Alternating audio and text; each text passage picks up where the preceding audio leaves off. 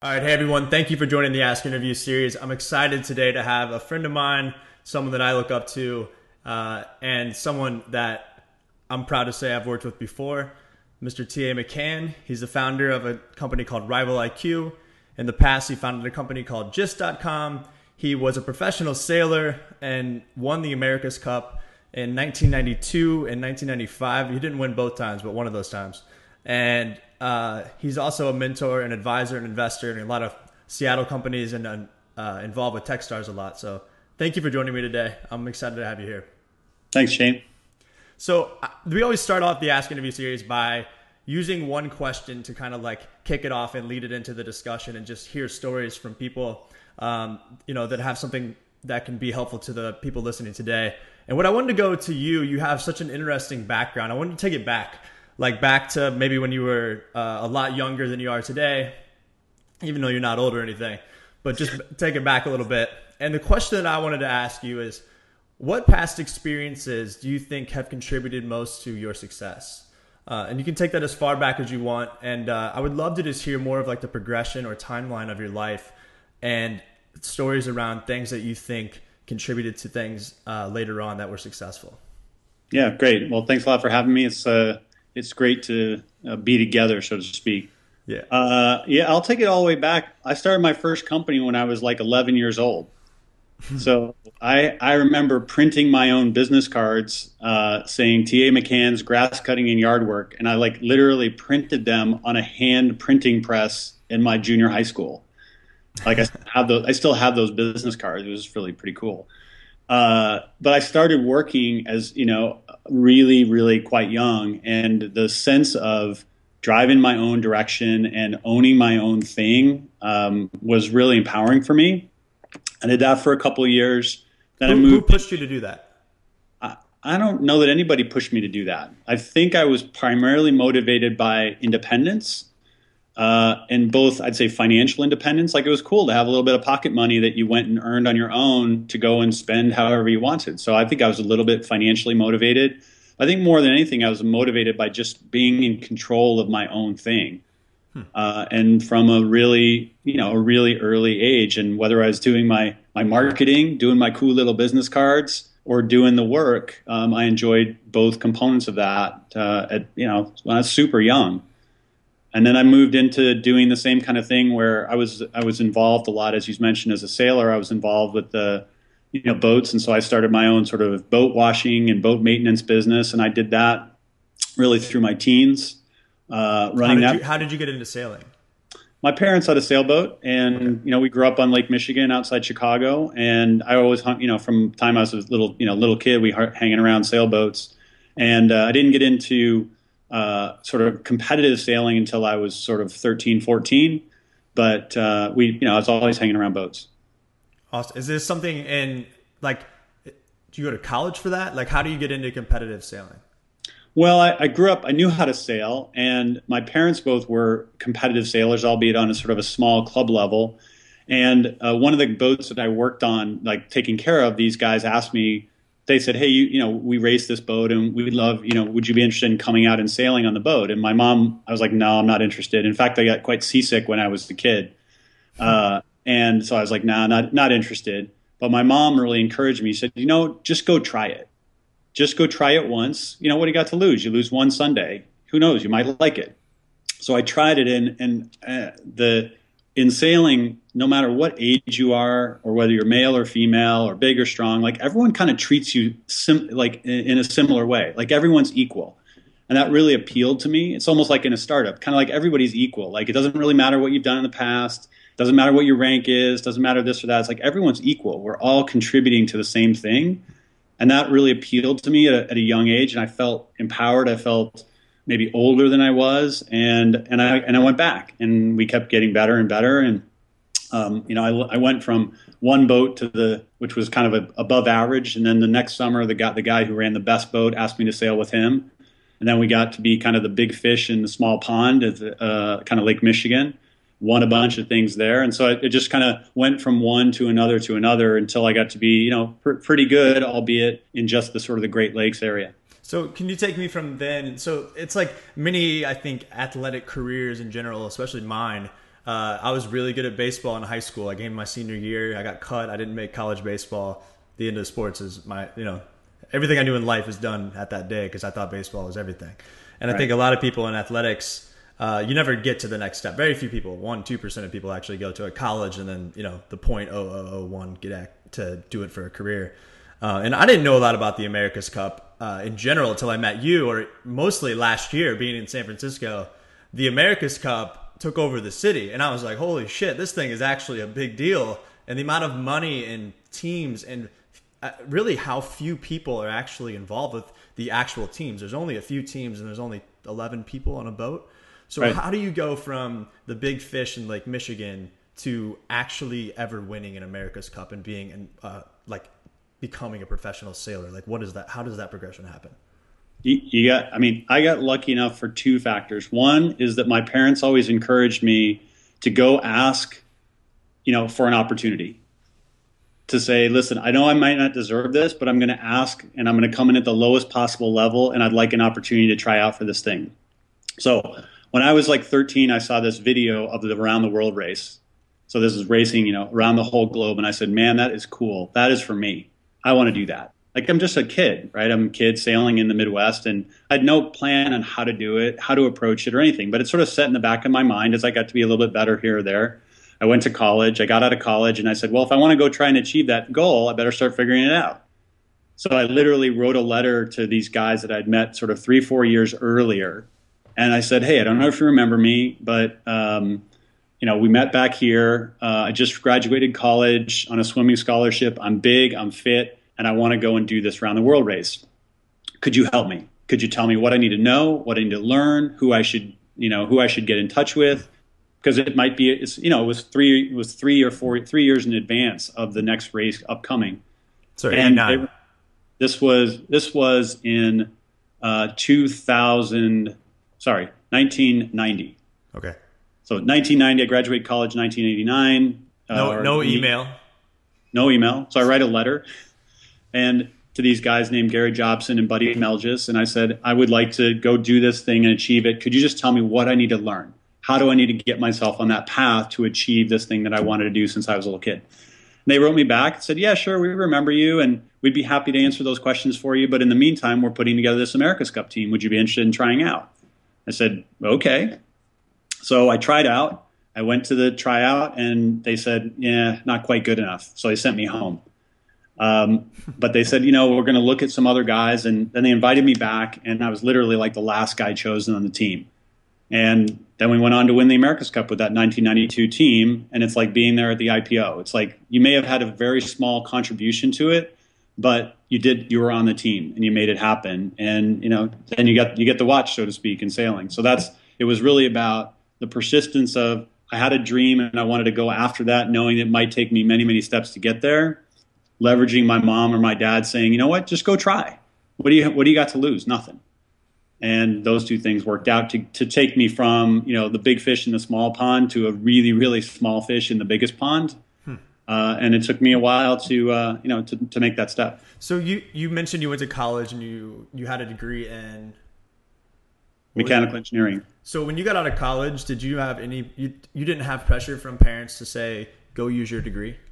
Well, I had a job. I mean, I got out of college. I got a regular job. I mean, a good job, entrepreneurial job. I was like an individual sales guy working for a robotics company in the Midwest. I was running my own territory. I was straight out of college. It was still entrepreneurial, albeit I was working for a slightly larger company. But it's almost like if you're in a company now and you think you want to do a startup at some point, you start working on Tuesday nights. You start building your entrepreneurial skill. You start doing your side job.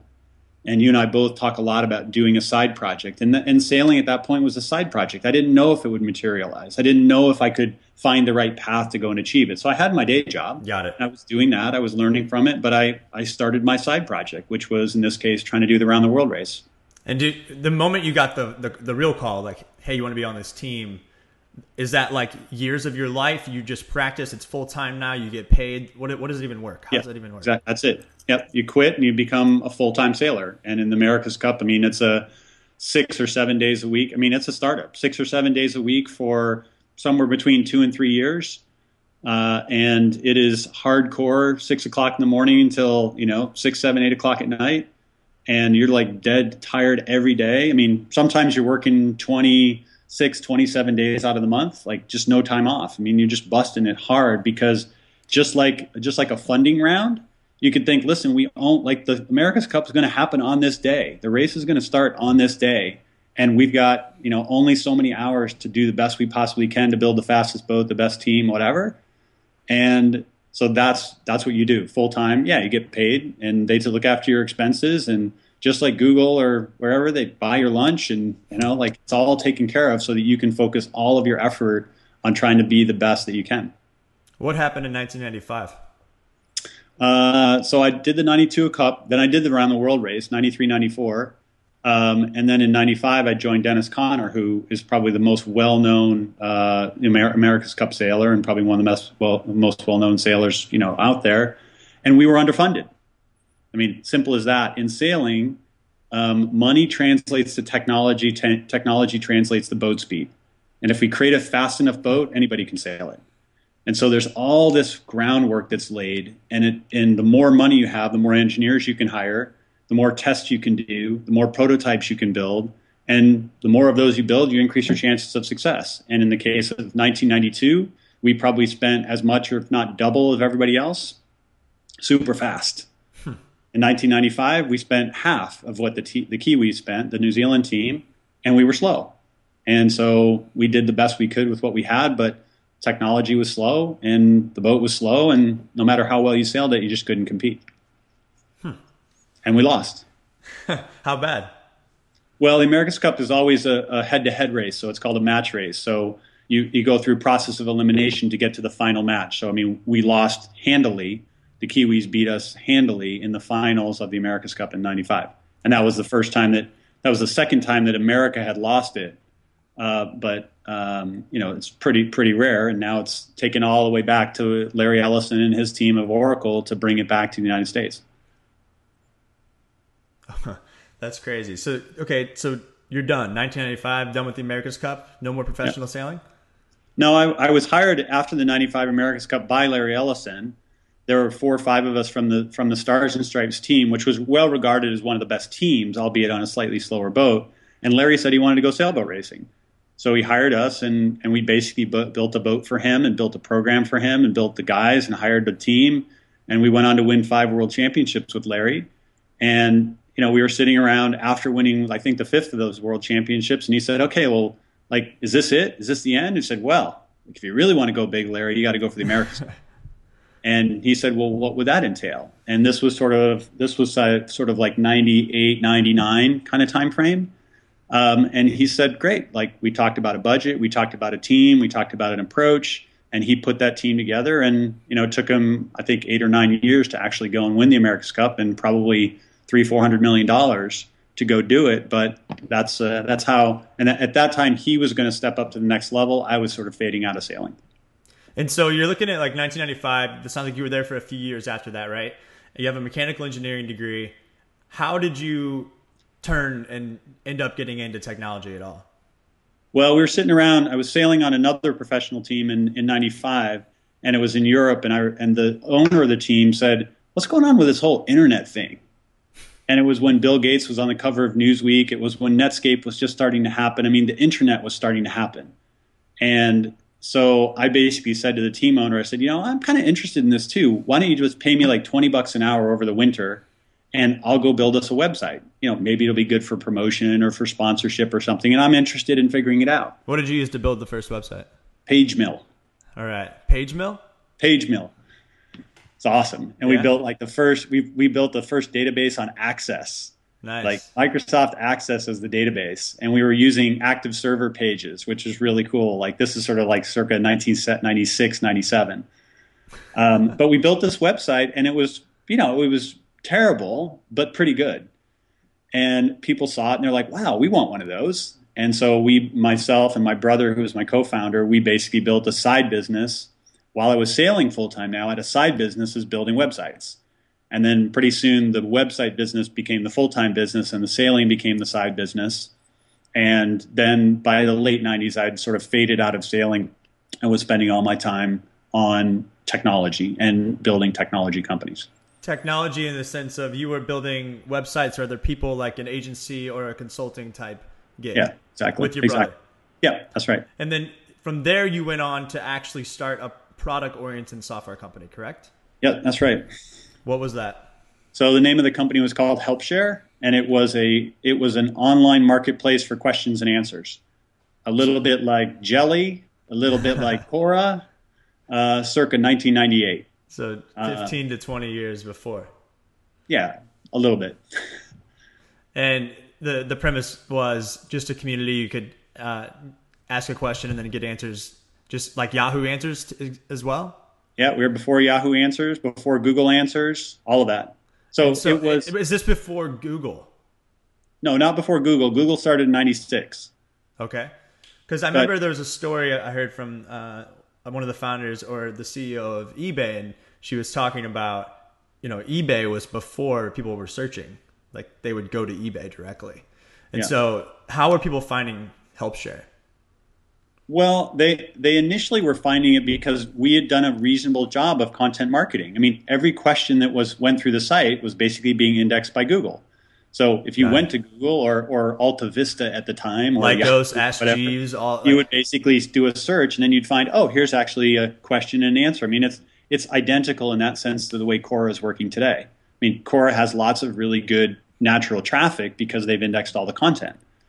And so we had that similar sort of model. And so people were finding it. That was one way. Two is we built the system initially to be a white label system. So we built it so you could plug it into HomeDepot.com or gardening.com or lawyers.com because those communities already existed. They just weren't enabled to ask and answer each other's questions.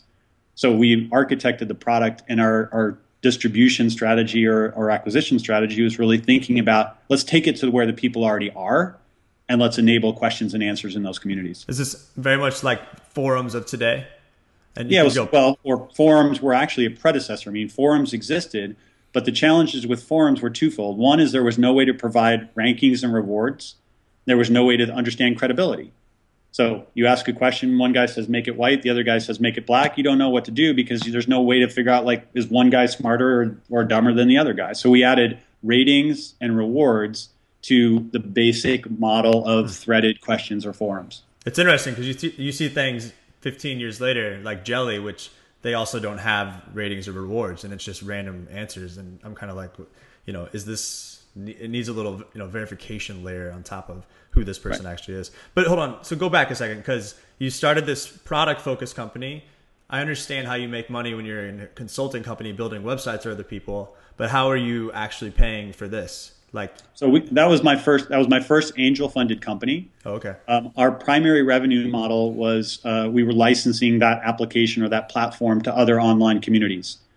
So if you were gardening.com, you would pay us a fee to license that particular product. And you had gardening.com? We had a lawyer site, we had a small business site, we had an IT site. 1, 2, 3, 4, like 3 or 4 verticals sites that we had sort of licensed it into. At which point we said, great, now we've got like real revenue, we have real customers, we've got flow of questions and answers. Let's go raise a Series A, real venture round in February of 2000. I was like the month before the .com crash, and then we were host. How much angel money did you raise? Like $350,000. And friends, families, investors who? Yeah, friends and family, pretty much all. I mean, I had no idea what I was really doing. There was a couple of angels in the Seattle market that participated, but generally speaking, I had no idea what it meant to raise money in a strategic way or anything like that. And it was just you and your brother? Yeah, we were the 2 founders, yep.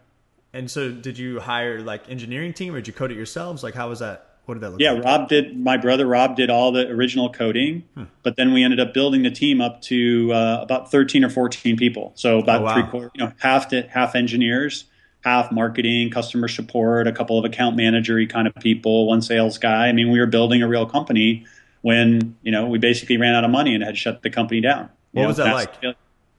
Remember like it was yesterday. What was the worst part about it? I think the worst part is that you all believe in a dream and a thing that should exist in the world, and one might argue that it should exist in the world because people are still trying to create it, whether it's Jelly or Yahoo Answers or Google Answers or Quora. So we believe that that thing should exist in the world, and that we weren't going to be able to go and do it. We had to stop working on pursuing that thing that we think needs to be in the world. Everybody could go find regular jobs, and that all worked out fine. You could go solve that. But we also really enjoyed working on the problem together. The team was really solid. We were having a lot of fun together building the thing and working really hard at it. But it's sad when you have to sort of break up a team that you've worked hard to put together.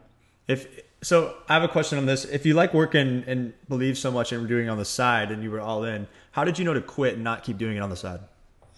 Well, I remember sitting with the team when we sort of got the final no from whatever, 27 venture capital firms we were talking to. And I was like, okay, I don't know who else we're going to talk to. And we're now well into the dot-com crash. And I remember just saying, like, I would love for you guys to keep working on it with me, but I can't pay you anymore. All the money's gone. So I understand if you want to go and get a job, totally fine. You should go do that. Some of us stayed on for much longer. So my brother and I were the first in, and we were the last out. And we worked on it for another good sort of almost 6 months, probably past when everyone else is gone, still trying to make something of it. And at a certain point, like your wife or your girlfriend or your friends say, dude, like you need to get a job. Like it's over. And I think many entrepreneurs, myself included, certainly at the early stages, they'll keep going because we're persistent people. We believe in the vision, and we think, you know what, some way it's going to work out. In many cases, too long. Yeah. And in that case, I mean, there's lots of examples of where it did work, but there's way more examples of people who worked on it far too long and should have just been able to say, kill it. So did you go get a job? Yeah. I ended up working at Microsoft.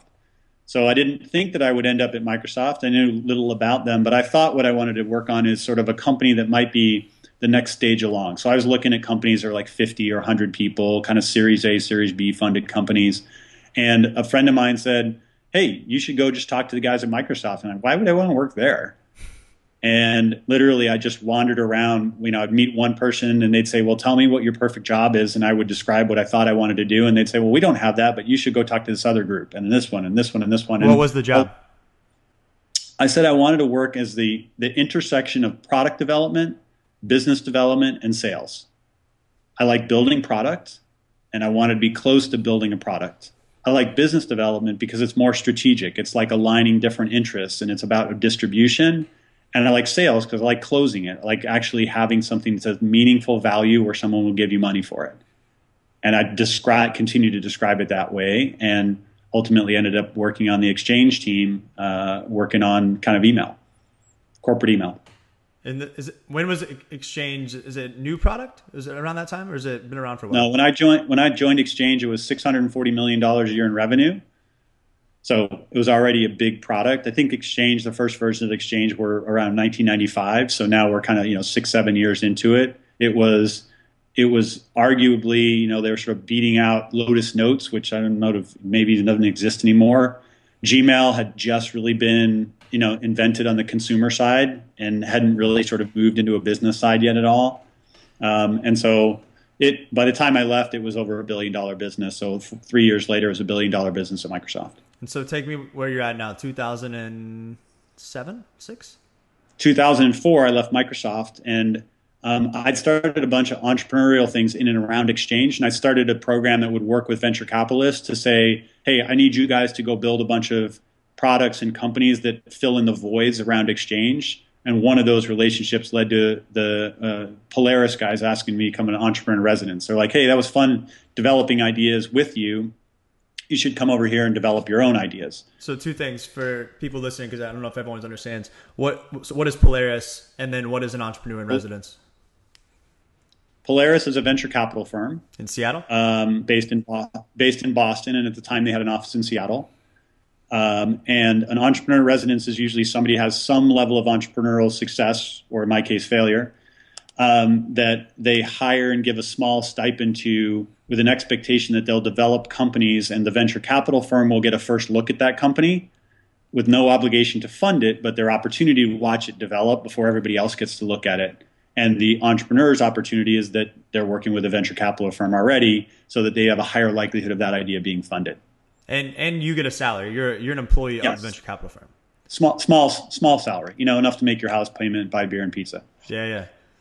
But so that seems like the dream for if I'd never done a startup before, or like, how do you get that gig? Well, you get that gig. Generally, entrepreneur in residence are people who've already been successful at starting a company. Got it. And I was the odd one that, my company had been a failure, but most of them are successful. But most entrepreneurs, the dream is to start and run good companies, not to hang around and think about starting companies. So it's really just a sort of a place of an opportunity to study, to focus. So that, they're like, you're not doing your day job. You have enough time to work on new ideas. Personally, I find it, I don't like that model. I would much rather have something I'm working on with a significant amount of my focus and have a side project. So for me at least, being in a room by myself with just myself and a whiteboard is not as good for developing ideas as it is being out kind of in the community, because I never know how long it's going to take to develop an idea. And you can't force it sometimes. Sometimes you have to wait for the market. Sometimes you have to wait for the team. And like, you can't just say like, great, here's 3 months, like go find your next idea. At least that doesn't work as well for me. So so now you're an entrepreneur in residence. What did you build inside of there? And like, what happened next? Or did any ideas spin out and then you went and ran with them, or like? Yeah, I had a few ideas that I liked a lot that Polaris didn't like. I had a few ideas. What were they? One of them was all around active traffic management. So predictive traffic management, kind of like Waze, kind of like Inrix, both companies that will be billion-dollar companies. So I was working on those in 2004, 2005, and couldn't get it funded. At least Polaris wouldn't fund that particular idea. There were a couple of other music-related things that I worked on. Do you think that would have worked on the web and not with the platforms of mobile of today? Do you think like the idea of Waze could have worked as a web focused company back when you started it? Or do you think that needed the infrastructure to make it work? It's better. It's augmented with mobile, and it's augmented with smart mobile phones as opposed to dumb. But we had BlackBerries at the time, right? We had Windows mobile phones. They weren't as good as an iPhone or Android today, but we had smartphones in 2005. Sure. And so, they're always better every year, but we had plenty of infrastructure for that to work properly. And Inrix, a Seattle-based company here, is working a lot of the similar concepts. Waze was similar. It wasn't my idea, it wasn't identical, but certainly in the same kind of idea of let's use a lot of data probes that are out there to do predictive traffic analysis and send me an alert that says, hey, did you remember there's a Seahawks game today? So you better leave early if you need to get home at 6. You would see a lot of lights in the Google Maps, red, yellow, green, and the Google Now probably. Yeah, that's correct. Okay. Yeah, this is 2000. This is 2005. Yeah. It's almost 9 years ago. So that was one of the ideas, and we just didn't end up, and none of the ideas ended up resonating with both of us. And so I ended up leaving Polaris and joining up with Vulcan Capital, which is Paul Allen's venture firm. And so they hired me sort of as an entrepreneur in residence, but also to just help them productize ideas. So Paul had a lot of ideas, and Steve Hall, who runs Vulcan Capital, had a lot of ideas, but they didn't have any entrepreneurs to go turn them into companies. So they effectively hired me to do that. And one of those ideas that I worked on ultimately became Gist. And so was it your idea or their ideas, or like how did ideation happen inside of Vulcan? And ultimately, like, when do you make the decision, like, okay, I'm going to do this as a company? Like, at what point have you spent enough time to figure it out? Yeah. So the early parts of my Vulcan time were primarily helping them organize a bunch of ideas they had on their own. Like, back of the envelope. What about this? What about this? What about this? What about this? And I would do a little bit of who's the customer? What's the value proposition? What's the feature set? What's the business model? What's the competitive landscape? I got pretty good at that. process. And I could, on a week or 2 weeks basis, I could churn a couple of ideas for them. And I'd say, on a scale of 1 to 10, this is a 4. And on the scale of 1, this is an 8. Hey, if we were going to pursue this, then we'd do this, that, or the other thing. And I started hiring and managing small prototyping teams for the ideas that we thought were good. And the idea for Gist really came from, I think, primarily Steve Hall, who said, or Paul, which said, what if I could have kind of an automatic, news feed or quote unquote newspaper that told me everything I wanted to know? Like, how would you do that? And so we started thinking, well, you'd have to mine a bunch of data from the user originally and to get kind of a profile, as it were. And then you'd have to go and hit a bunch of data sources to bring back the relevant information. And I did a bunch of kind of prototyping. Well, if you want to know travel information, go to travel history. If you want to know sports information, you know this. And I said, well, what if you wanted to know news about people and companies? Oh, that's the inbox. And so I brought the inbox, my Exchange background, to we could develop an automated news service that gave you relevant information about your contacts by mining all of your inbox and algorithmically prioritizing who you cared about, and then going into a bunch of news sources and bringing that back. So the idea that ultimately became Gist was, I'd say, originated by Paul and Steve and then enhanced with a bunch of my own kind of background and perspective. And so what did you do different when you decided to start Gist versus when you decided to start HelpShare? I had time, and I had certainly a lot more experience. I knew what it took. I had, gone and seen what like real software looked like. I mean, you go to work at Microsoft and you look at a global business and you look at $1 billion business as opposed to a $10,000 business. I know what, like product management was, and program management and engineering and test and all the functional things. Like I had added all of that set of skill that I didn't have when we did HelpShare. And so I had, I think, much better perspective. I had Paul and Steve sort of pushing us on, let's not build something small. Let's go build something big that lots and lots of people, like tens or hundreds of millions of people are going to want to use. So that was all different and additive. And through my time at Microsoft and Polaris, I looked at and was introduced to lots of other entrepreneurs who were building really big companies. And so I started to have a perspective that was much larger than I had, 10 years previous. Okay. So who was the first person you called when you decided to do Gist as a company?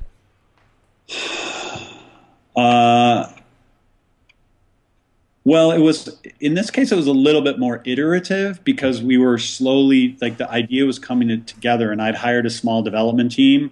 Adam Loving was on that team. So Adam was at Gist with us for a while, and he'd been working with me and lots of other companies. And so he's one of my kind of go-to prototype guys.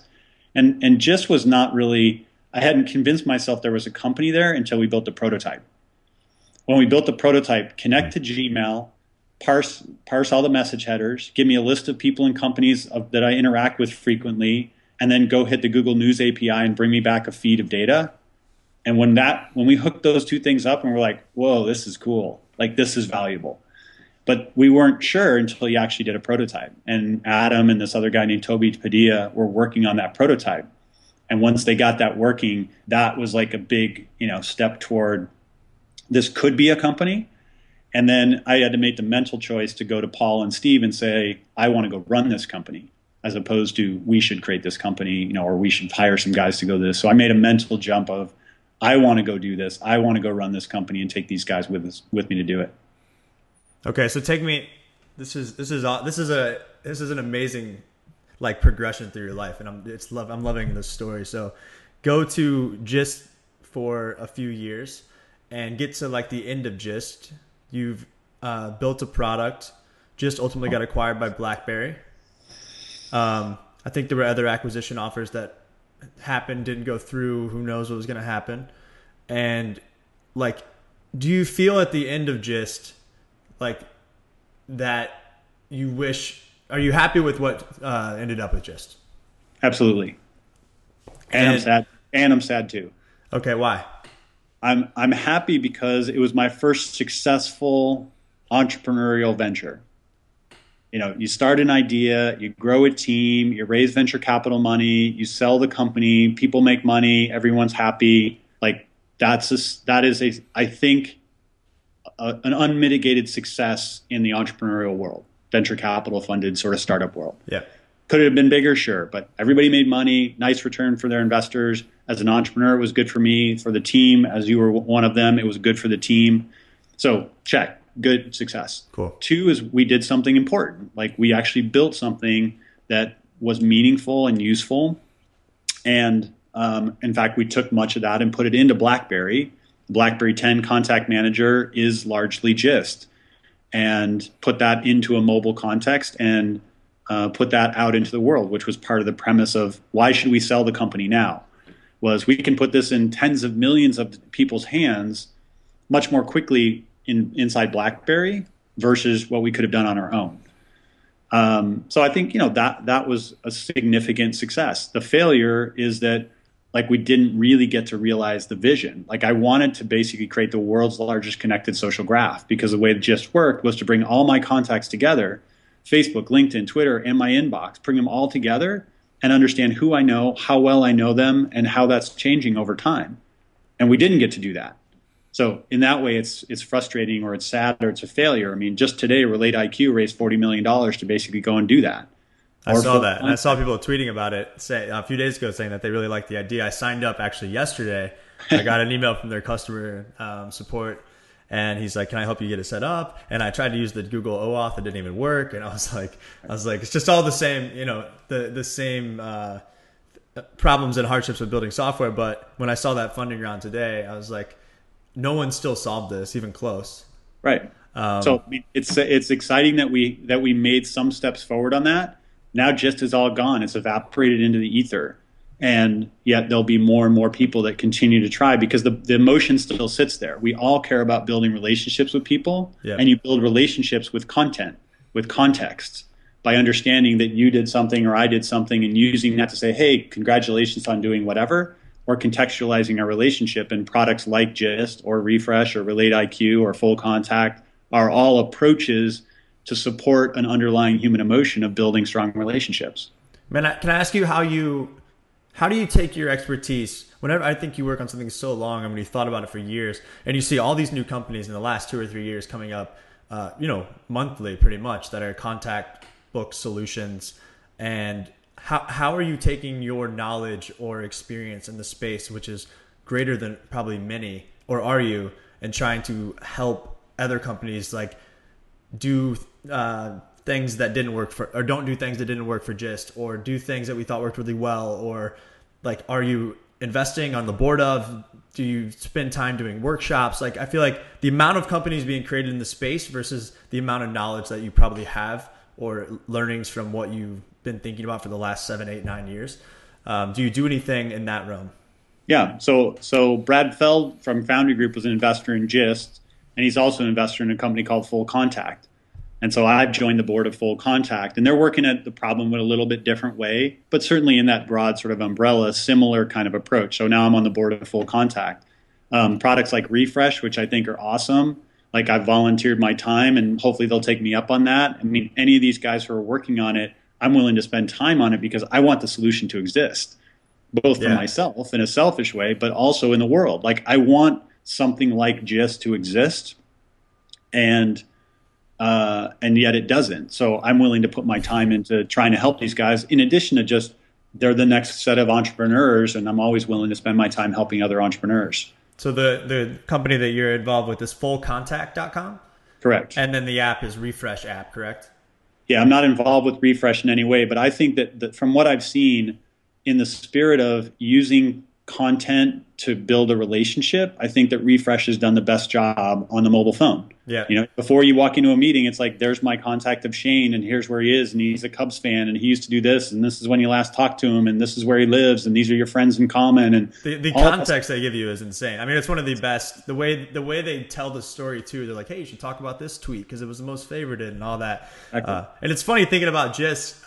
The one piece of the app that was just the best part was when there was the meeting in 10 minutes, and you could say, I'm running late, and then it'd have that little feature it's in a text, and it was like, you're seeing like they kind of like pulled just that piece of the app and built an entirely like a full solution around just that singular use case, which is interesting.